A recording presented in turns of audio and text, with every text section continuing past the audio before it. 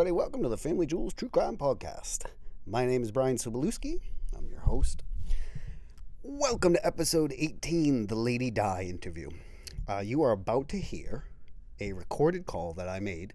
Will sound a lot like the dad calls that I used to make. Audio, little off, but you'll get the gist of it. I can't have Diana in front of me right now. She's 2,200 miles away. But stay tuned for us to do follow-up interviews, because once you hear the things that we're coming up with, that we're discovering as I start the investigative process into our arrests, into the investigations. This is really tough stuff. It's tough because Cambridge alone, which should have the bulk of the information about the Sobolewski family and the robberies, that is where the Middlesex County State Police barracks is. And Middlesex County is huge, but Essex County, we did robberies in multiple counties. So that's where, that's the hub of where statewide state police jurisdiction lies. So, and then from there, I got to go around to each municipality. I got to go to Nashua. I got to go to Peabody. I got to go to all these police stations and find out what their policy is on keeping records and whether or not I can get those. Now, the Freedom of Information Act should allow me to say, hey, I would like any and all information. But now we're going to get a good idea of how much, should they keep these records? I don't know. Cambridge said they'd destroy all records prior to 2005 except for rape and murder. So, I guess I just picked the wrong crimes, but my friend Diana is gonna end up being, integral in getting some information together for, potential timelines to be developed and for presenting this potentially to media sources that could make this into an entertainment something. So that's what you're going to hear. I also have comedy. Guys, the show that I did, that none of what you're about to hear is my comedy. We did a very, very special show at Doghouse on Friday that you'll see on the third month of every month. On the third Friday of every month. Wow. And it's a show where you won't be able to see the topic that is up on the back of the board, but the whole show premise is that Casey got a hold of our set lists and he's going to put them up on the board, and that's sort of how we're playing it to the audience. But so whatever flashed up on that board, I had to act as if it was something I sat down and wrote a 20-minute bit about. And some of them were, one of what you'll hear is one of mine was Great White Shark Tank, I think was one, and I did an impression of Bruce from Finding Nemo. The other one was first draft names for Twitter, and I said twat. So spoiler alert, but you're gonna hear a very special show, a really cool show, one that could have run or gone, completely awry, but it was such a great comedy muscle flexing activity because we comedians go up with our material. My brain constantly wanted to say, tell him the meth joke, try to tie that into the Shark Tank, which it didn't, but that's the comedian brain saying, oh, I have prepared material.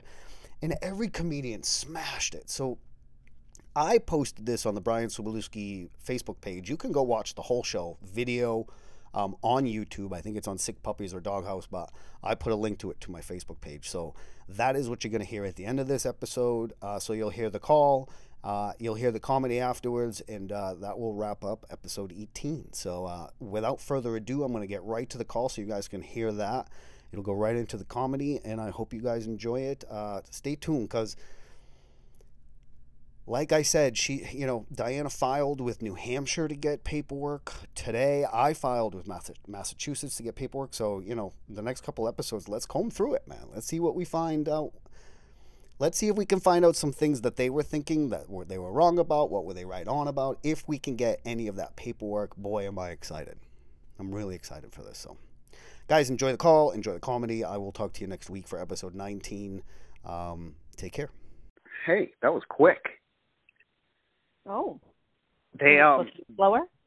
Well, no, I haven't used this app. The last time I used this app was to call Dad. So I have dozens of dad calls. I've put most of the interesting ones on the podcast, but I have a bunch of them that are just him complaining about Kev and how hard it is to take care of him, and it just got, I mean, it was every call. Yeah. So it got a little redundant. Mhm. So welcome to the show. Well, thank you. Thank you very much. This is episode 18. I'm the one never spoken of. What's that? I'm the one never spoken of. What do you mean? Well, I'm just the one never spoken of. Nobody knows about me. That's true. That is true. I'm the secret weapon. For those of you that don't know, Diana is one of my oldest friends, probably my oldest. You beat out Patty by, geez, you knew me before I went into rehab. You knew me, let's say, when did you start Hesser College? Well, I'm pretty sure it was early 1991. Okay, see, that makes sense because I think we met about a little bit less than a year before our first robbery.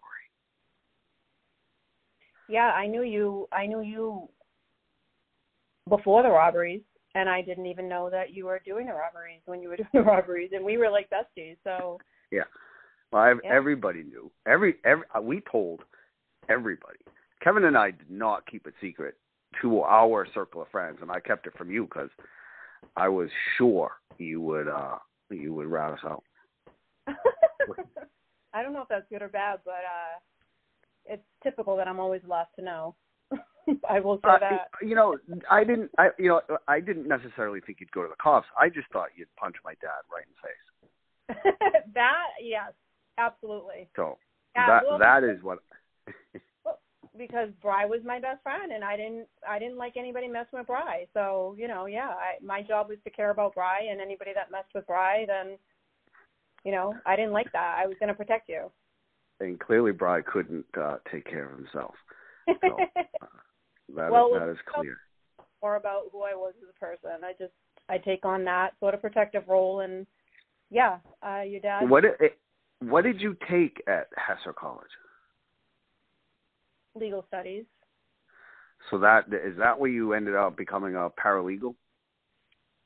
Yeah, well, I wasn't officially a paralegal. I was a legal assistant most of my life, so I was in there.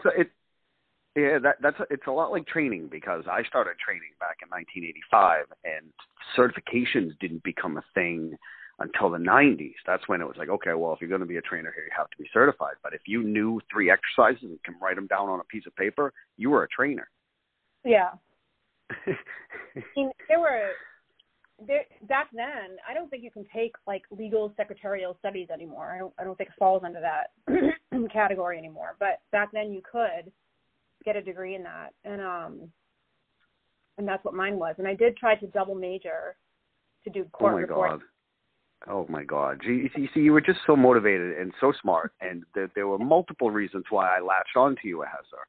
But just real quick, you have had multiple careers, from what we just talked about to actually being a police officer, which I find hilarious. And might very well be, I might have told you, geez, there were 2 secrets that I had from you, and we can get into the first one later. But the robberies, once you did that in North Carolina, correct? Yeah. So that's the funny thing is, like, I always had that sort of desire to help people, and for me, it was being a police officer. That was the way to help people in my mind, and so the legal theme was sort of what I was drawn to. And so being a legal assistant was sort of my father's way of, I was a woman, and in his mind, I was supposed to be a secretary. So, wow. Yeah. Woo. So he chose he said this to you? Like, he said these words to you? Well, no, that was just his mentality. That was his mentality. It was very old school, very, very, I remember sitting at the table having to write letters for him. And because he wasn't, he couldn't spell. So, for him, that was you know, back then, the way that he was raised, women were respected in that role if they were going to work. That was the role because they were smart. They could spell, they could talk, they could use big words, things like that. Like, he was always impressed with if I used, to me, it wasn't a big word, but to him it was a big word. He, you know, if he can't spell, there's a lot of big words. Yeah.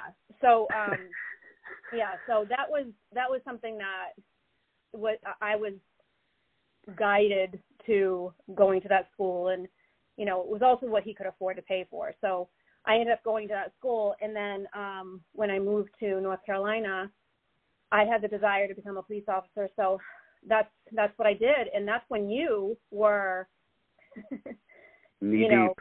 We're still in touch very, very often. Like, we were still talking and stuff. Yeah, I visited you while you were. And you visited So any desire that I had to tell you that what we were doing and what was going on with the robberies was halted. I think at that point please forgive me for using hindsight and making myself seem deeper than I really was back then, because I was about as deep as a puddle.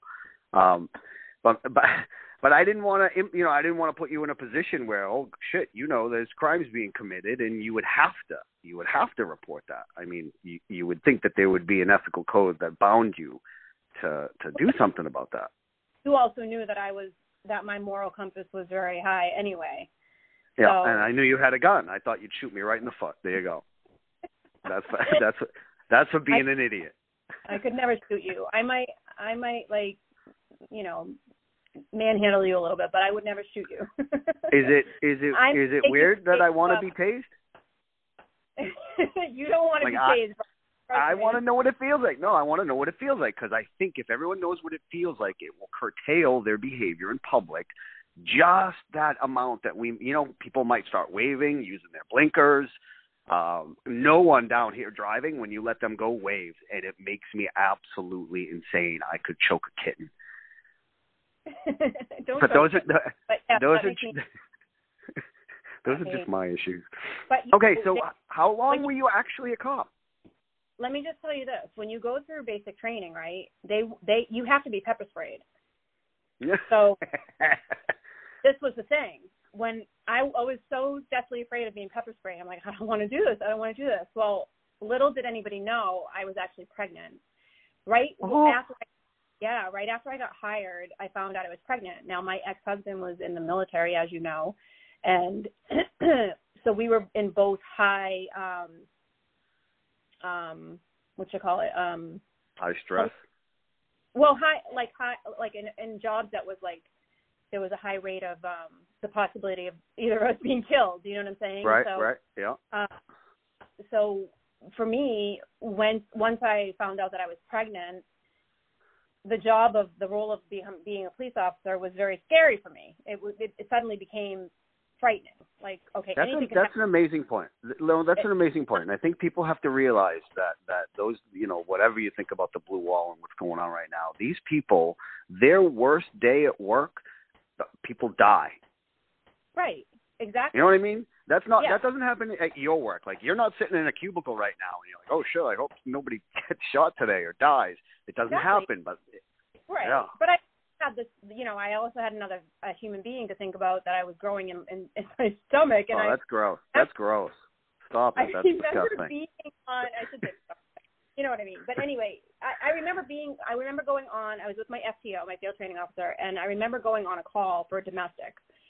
And I remember standing in the situation. Now, I'm new. I have no idea what I'm doing. I'm scared out of my mind.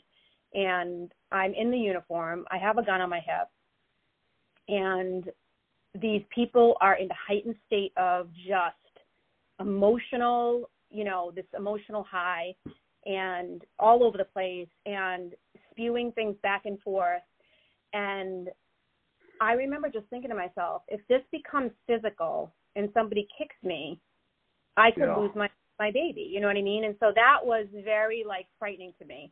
And now I was so new, and I didn't want to give this up. But at the same time, if they found out, I was afraid of the repercussions. But they wanted to take me off the streets. That's what they do when they find out you're pregnant. But anyway, getting back to the pepper spray thing, nobody knew that I was pregnant, and so I was going to have to do this pepper spraying. And so that forced me to have to tell them, because I was going to try to not tell them as long as I could, but that forced me to have to. I wasn't sure what the pepper spraying thing would do, and I didn't really want to do it anyway. But I would have, if I wasn't pregnant, I would have just gone through it. But they wanted you to have to know what it felt like, you know what I mean, and experience it. But so I never ended up being pepper sprayed. But I wasn't a cop. I remember getting sworn in. I remember going on calls and details. And one of the things that frightened me the most is I'm very directionally challenged. And I remember we got a call, and I remember going on our way to this call, and my STO literally pulled over, got out of the car. I said, get out of the car. Made me get out of the car, pulled out this big, humongous freaking map, put it on top of the hood, and says, tell me where we're going. I was like, wow. There's people that need us right now. You don't want me telling us where we have to go, because I have no freaking clue. Like, I don't know how to read this map. Like, don't put this on me, because these people will never get help. So amazing. It was very, very frightening. And those were some of the experiences right off the bat that happened to me. So I wasn't very long, because I did become pregnant with my daughter, and she was our little blessing. And because we were both in high profile jobs in terms of being able to die in our role, I found that, with my ex being in the military, that, that wasn't something that he was going to be able to not do. That was our main butter. And so I ended up having to just back out of it, and I became a mom. So that was the story of me being the cop. But getting back to you and I had no idea. Like, I became a cop and you were the criminal, and I had no idea you were the criminal, because to me, Brian, softy, big heart, like my best friend, like, Bri was Bri, and I had no idea that I knew I really wasn't fond of your dad and your brother, but that was just from stories that you had told me, and just meeting Kev the couple times that I did. But I had no idea that it was to the extent until you actually went to prison. And I don't even remember, Bri, how that came up that you were going to prison. Like, I don't remember how you told me. All I remember is, writing back and forth. You didn't see any of the news reports? Because that's I witnessed, because you were arrested when? I was arrested December 26th of 1995. Yeah, so Mariah had just been born. Actually, that's funny, because we were back home, because Mariah was she was baptized, and we were back home for her baptism in December. Now, so just so people know, because I get a lot of people that listen from southern New Hampshire on the podcast, it's probably the number 3 state that listens to the podcast. So you grew up where? So I originally was born in Lowell, grew up in Malden until I was about 11, and then we moved to Windham, New Hampshire. And then Malden. Yep. Yeah. Street. Yeah. So I was a city kid for a little while, and then we moved to the country, and then I went to Pinkerton. So was my ex-husband I met when I was 15. So I was at his house quite often. So I always say I grew up in Windham, Derry area, because I was at his house a lot. And then I lived in Manchester as well. I worked in Manchester because I met you at the Farnham Center a lot during my lunch breaks to visit. Outside the window. No, so this was back when I was in rehab. Diana would come, and I would be up in my second floor window. I would open it up just to chat for 2 seconds, and just to see a normal face. It was such a good break. Yeah, and you came out, because I talked to you a couple times. You would come out sometimes. Yeah, I wasn't supposed to do that. I think I could have got kicked out for that, but sometimes a hug is worth it, Matt. But yeah, I would sometimes you got to go the extra mile for that hug. mean, how lucky were we though, Bri? Really? Because I really literally worked, 2 blocks? Because that was Hanover and Elm, right? Yeah, Hanover and Elm. Yeah. And that's where I worked. I worked on the corner of Hanover and Elm. I walked up 2 blocks to see you on my lunch break. You'd open the window and we would talk. And I could have sworn that we sat on the corner there a couple times. Maybe you got permission. Did you get special permission?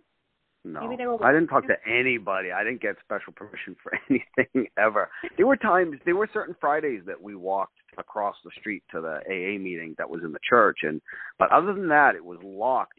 People from the street couldn't get in, but we could leave any time. So that door was going to lock behind me. So honestly, I don't remember if there were times that I could have gone out, but no, it was pretty locked out. It totally would have been like you to give me a hug. So, but yeah, that we were really lucky. We couldn't get there anymore.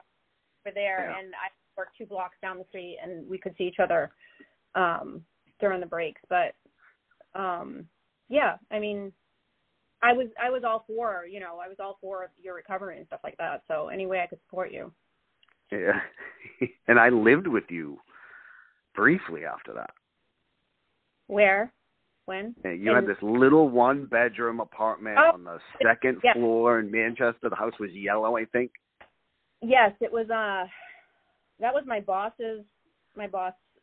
who I still keep in touch with, from my first job ever. It was his rental, and that was the first place I ever lived after I moved out of my house. And now I can't even remember the name of the street, but yep. Weird. I came there too. Yep, you were there. Did I have a cat at the time? Did I have a kitty? I don't remember a cat. I was in some emotional turmoil, so whether or not there was a feline present escapes my memory. So I'm super excited to talk about the stuff that you found out today and the stuff that you did. So I just want to catch the audience up because they know I've talked about the producers that I've spoken, had a couple conversations with. They basically put it in my hands. They said, hey, as the producers, we're having a very difficult time sort of getting substantive evidence to back up some of the claims that you're making. Now, they can find all the information in the world that at least 6 robberies were done because that's what my dad went away for. They know, and 4 from my brother, and they caught me for 1. But they're sort of looking to develop a timeline for when somebody that may purchase this would come up with questions like, hey, how do we know the validity of this? So I'm just trying to piece together for them as close as I can, as detailed as I can, and from as many agencies as I can, any information that could do that. So you spent some time on the phone today trying to start that process for me, which I love you for.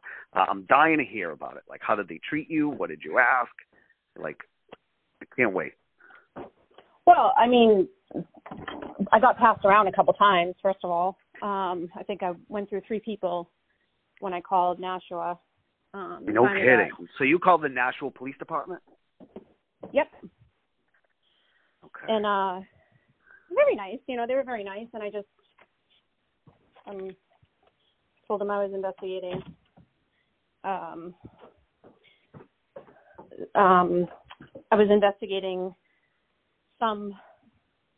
some crimes that happened back in the 90s for a documentary, and could I possibly get the records for the any investigative records, reports, notes, anything like that, copies of them. I told them that be happy to pay for the copies and that there would be a substantial donation made. No, I'm just kidding. No, listen, I don't care. I'm just kidding. I didn't say that, but I thought about it.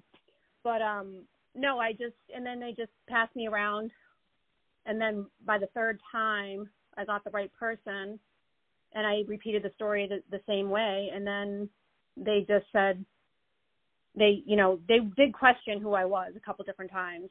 Like, who are you again? What is this for? And I just said, I'm doing this investigative story, background check, whatever, and looking for information to substantiate that this actually happened.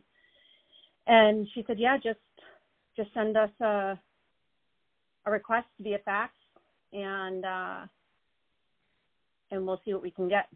So did you do that yet, or do you want me to do it? Well, I don't have a fax. I don't know anybody that does. But I'll work on it. And then when I called Cambridge, they basically told me that they don't keep the records that long. Just okay, the so from here, do you think that there'd be any way for you to reach out to Detective Sprinkle? Could you leave him a message? Do they know where he is? Because that might be just a regular interview. You might just be like, hey, what do you remember about the case? What, you know, he might be able to dig up stuff if he knew, you know, this was an interview for something that you could eventually see somewhere. Yeah, I'm wondering if the people, like, I would think that the people doing the series would want him to be involved in it, right? I mean, yeah. Howard Weiss was the assistant attorney general that handled the case for Massachusetts, which was a multi-jurisdictional case. So all those jurisdictions would have to put paperwork in that would contribute to Howard's case when he stood in front of the judge. So I would imagine the state attorney general's office has the multitude of this stuff. Scott Harshbarger was the attorney general at the time, and Howard Weiss was the assistant attorney general, and he handled the whole case. Well, what I was told was that they don't keep records for those, like, armed robbers and stuff like that. They destroy them. Unbelievable. But I talked about with you before that, you know, even if, you know, a detective was savvy enough to actually collect their notes and then get them into the file, like, you got to think about that. You know what I mean? They would literally be like, where are those notes? I took those notes. You know, let me get those in the file. They would have to be good enough to do that. The detective to actually get them in the file to begin with. And then if they're in there, they don't keep them that long, just for murders and rapes. So, which is what I expected as well. Because if they kept all the notes on every single, you know, little thing from back then, so that's a lot, you know. Even to, like, turn around and take all those files from back in the day and put them in some sort of digital form, that's a lot.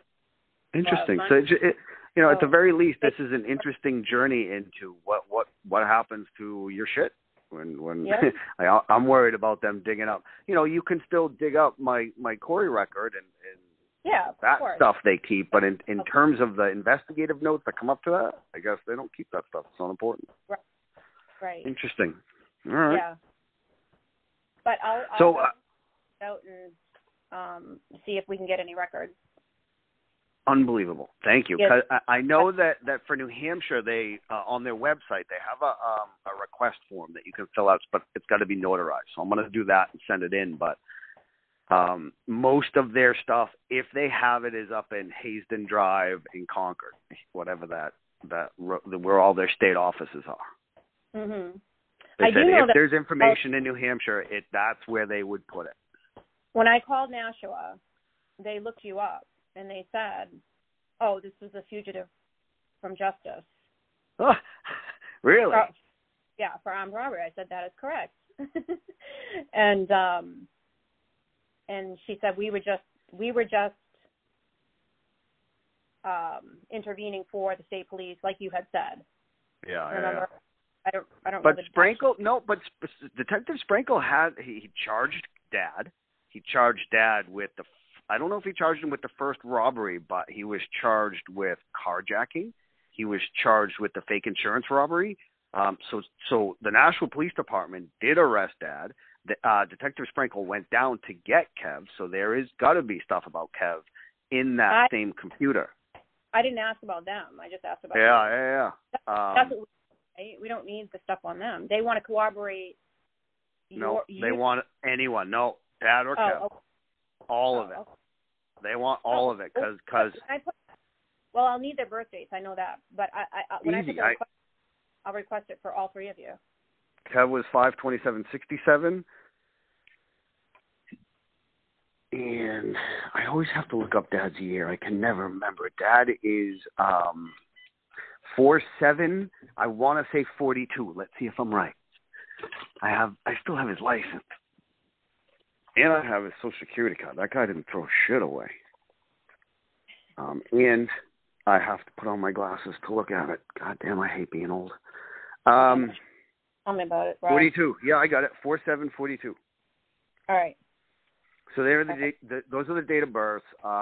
You have the relative dates around there, but I think it's just a matter of them typing it in, and then from there, let's get that. I would love to get that stuff. Like, could they print out fugitive from justice? This is what we did. The state police picked them up here, because it might give us some way to backtrack to get more specific on dates of the robbery, so that then I could go and look at newspapers and say, hey, we might not have been caught for this robbery, but this robbery happened because I found it in this newspaper saying person was robbed of stuff.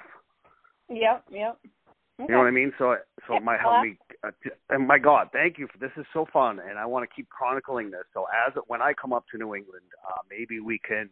You'll be working by then. Maybe we can. I don't know. Pop around to some of the offices, or you can just give me a list of places you want me to go see that you couldn't get information that maybe I could only get. Yeah, definitely. Well, I'll bring the death certificate. When you come to England. Yeah, absolutely. I'm coming up probably mid-July. I'm hoping to do some comedy dates. I know there's some rooms I can get on. There's some shows I can get on. So plan to have me then. Yeah, absolutely. So let's call this part one of our conversation. Let's do this again. The audio issues aside, this was a real fun time, and I'm going to put this episode up right away. You are? Yeah. I'm going to edit it a little bit. Like I said, there were some audio issues. I hear a little background noise from the cell phone come on every once in a while, like the thumping, and I hope you won't be able to hear it when I put the recording up. But like I said, because we're not right in front of each other, this is hard to do. And our other option is to do a video episode. Okay. Well, so we could be like on a Zoom call talking, because we're both beautiful. I mean, people should look at us while we talk.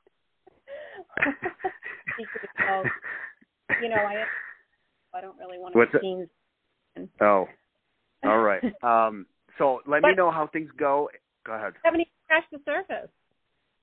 I know, that's what I mean, but it's about the length of the episode that I want right now, and I want to continue the conversation. So you are absolutely invited to part 2 of being co-host. Nobody's gotten that honor yet.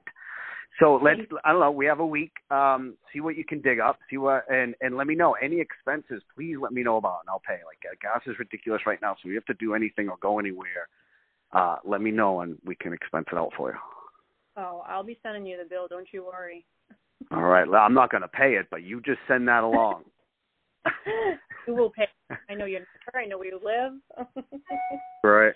All right. I got to go. So I will talk to you very, very soon. Thank you so much for being on the show. Thanks, Bri. Talk to you later. All right. Bye-bye. Bye.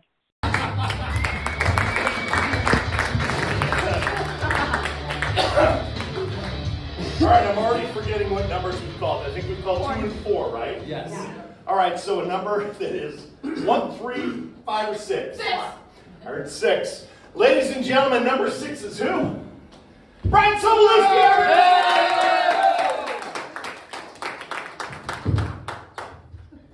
So my cocaine dealer has a punch card system. You guys have been Blockbuster, right? Like after every 5 videos, you get like a Pixar short for free. That was my cocaine dealer. You know. You guys stretching your calves? Oh snap. Get your feet off the fucking stage.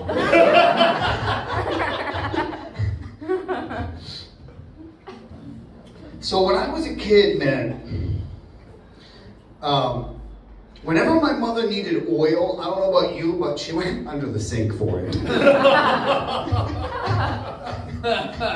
Like, this does not instill freshness in my mind. Like, when you go to Olive Garden, you're like, hey, I'll have the fried ravioli. They're like, hey, somebody get the olive oil under the sink. This guy wants to eat. So I feel like we've come a long way, right? I don't feel like they keep it there anymore. I feel like at this point they keep it in the bathroom. Guys, The point is, change your fucking olive oil. Heart disease is no joke. No joke. Like, she's got her hand on your inner thigh and you're covering your nuts. I don't know what's going on here, guys, but you should have swiped right. Or is that bad? What's left? What do you mean you don't know? You just did it.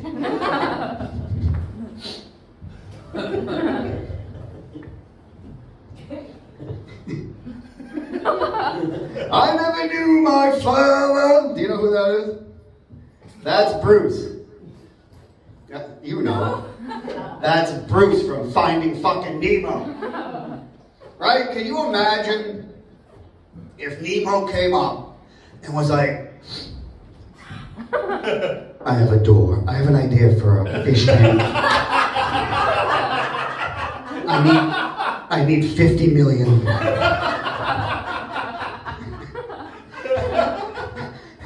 And you would know that he went through because he'd be like, fish are food, no friends. I fucked that up too, man. Can we go back to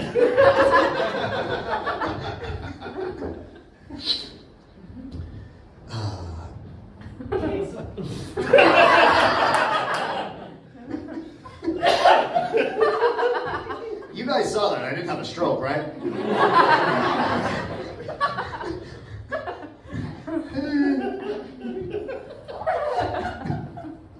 All right. So after you pay her, Okay, wow. you should be concerned if she says, do you mind if I rest my whiskey on your forehead? That's like she was capable of taking your money, but she's concerned about spilling her drink. I'm saying I respect that kind of work ethic, guys. It's hard to run an addiction and pay your bills. Big finish. First draft names for Twitter. I don't know why I'm British tonight. You're from Boston. I am. I'm from fucking Boston. Like, I feel like Twitter is like the past tense of twat. You know what I mean?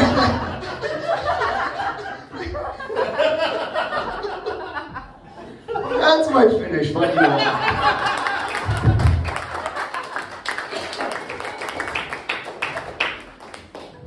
Hey, man.